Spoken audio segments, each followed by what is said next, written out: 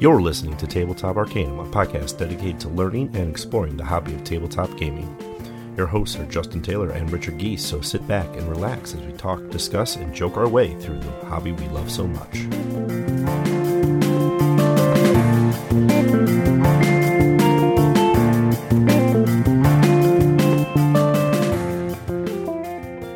In Rolling Realms, players compete to earn the most stars in a series of minigames over 3 rounds. This is a roll and write game, meaning players will write on the game components using dry erase markers. Each turn, one player rolls 2 dice. All players use the results of that on their realm cards to generate resources and earn stars.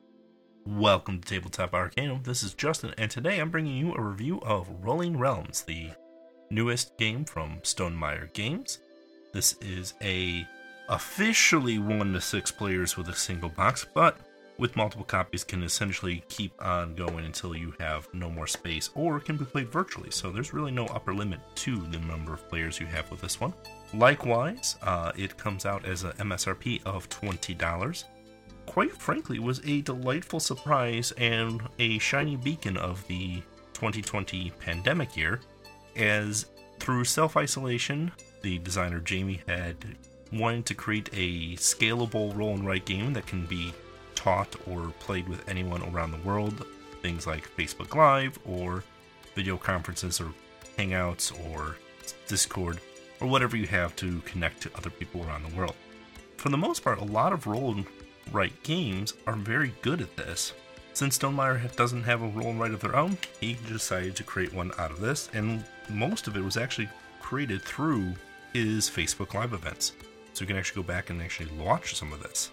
One fun thing about it, and one of the things that I've enjoyed about Stonemaier Games, is there is always fun Easter eggs and tidbits hidden and nested into the art and things. So in my first impressions, Rolling Realms has this wonderful cacophony of all the different worlds that Stonemaier Games has, and the whole idea of Rolling Realms is the fact that all the mini games are actually based off of some of the thematic mechanics behind all of the 11 games from Stonemaier. So there's 11 different realms to play through. You play through 9 in a game, and by doing so, you'll draw 3 for each round, and each one represents 1 game within the Stonemaier library. Now, it's also been pointed out that this is something that can be very easily expanded upon, or possibly even included in future releases from Stonemaier. Let's talk about the good things that Rolling Realms does. Rolling Realms has a very compact footprint. The cards themselves are no larger than tarot cards. You only really need 3 out at a time, plus 2 more for your own scoring and tracking, which could be scratch paper if you really need it to be. And they're dry erase laminated cards, so you actually are writing right on them and erasing right off of them. It does come with enough markers and erasers and cards to support up to 6 players in a box. Plus, it comes with 2 very large, chunky dice that have hexagons, a staple of Stonemaier Games, as pips, which I thought was a delightful thing. But they're on the larger side, so a whole table can actually read them pretty easily. Or, in a case of a video conference, they're not tiny dice, and you can actually count pips pretty easily, even on a video stream. The one thing I think it does well is it keeps offering you choices. Very early on, there's a lot of deviation that can happen. Everyone's playing the same 3 realms in a multiplayer game. So if you have Scythe, Wingspan, and Between Two Cities out, everybody's playing with those same 3 realms at the same time. However, which 2 you use each turn will dictate a lot of things, and then the faces of the dice that are rolled are what's used to activate those cards. So you have a lot of variation very early on. I did enjoy seeing the fact that the replayability is very high, mainly because you're dealing out of 3 random cards out of a deck of 11 for your first round. So you will see 9 out of 11 cards every game, but what combinations they come up as will be varied immensely. Likewise, how they interact with each other, depending on which ones are active at the time, is very puzzly to figure out. And what your optimal play might be will change depending on what cards are, or what realms are active for you. Overall, Rolling Realms does a lot of good things for it. One thing it does set apart from other roll and write games is that flexibility in the types of mini games you're playing. The solo mode is actually a mini golf game, so you go through 18 holes of predetermined setups and rules alterations if you want to play solo. Rolling Realms does have a couple opportunities in it, and the first one is there's a bit of a learning curve with each realm. Once you've seen them all and kind of understand the combinations of what they do, that is definitely useful. But your first game or two with each realm and seeing the different combinations and how they behave is going to set yourself apart from someone who's played the game a bunch of times to someone who's brand new to it.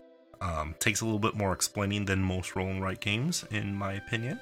And while the resources are very thematic to Stonemaier games, they allow you to do some manipulation of the dice and cards, which is very important in roll and write games, is to be able to edit your luck a little bit. Some seemed more powerful than others as I played through the game. Likewise, the rule set was not very ideally clear on how to spend the resources effectively, or in such a way that you can send more than one resource to affect a die roll and when to possibly pull it out. It's not the end of the world. Once you understand some of it, it makes a lot more sense, and seeing it in action definitely helps.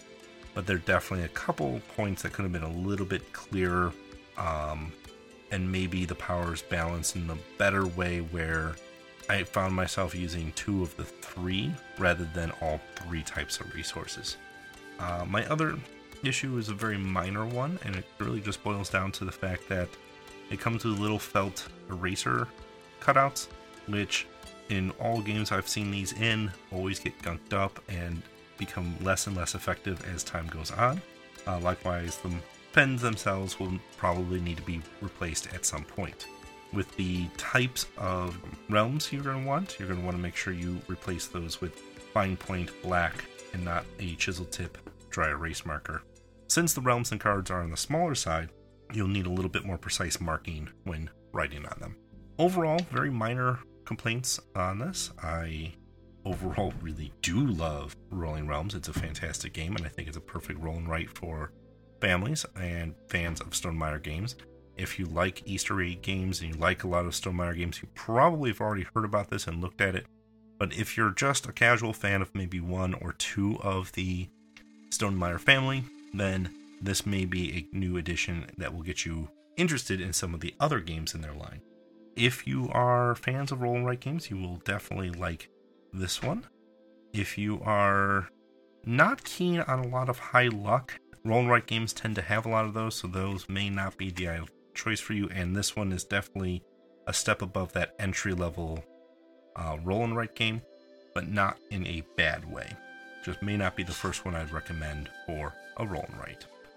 The $20 MSRP price tag is pretty average, and I would say it is for the quality of the cards, the dice, and the box and storage for Rolling Realms. I think it hits just right at the right spot.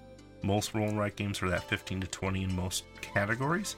So while it's a little bit on the higher end of average roll and write games, I believe the component quality and the expandability that this game will have as new worlds are created for Stonemaier games will be one of those potentially infinitely rewarding purchases for yourself.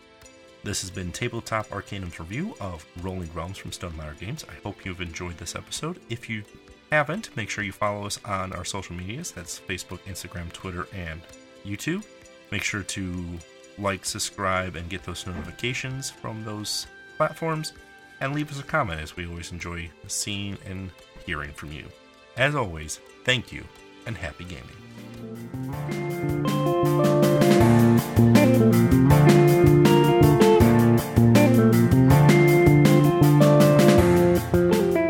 You've been listening to Tabletop Arcanum, produced by Justin Taylor. This episode is hosted by Justin Taylor. Mixing and editing by Richard Geese. Original theme by Paul Moore and Isaac Gilbert. Check the description for this episode's featured background music. You can follow us on most social media platforms. Be sure to like, subscribe, and follow, and leave us a review if you would. As always, thanks for listening.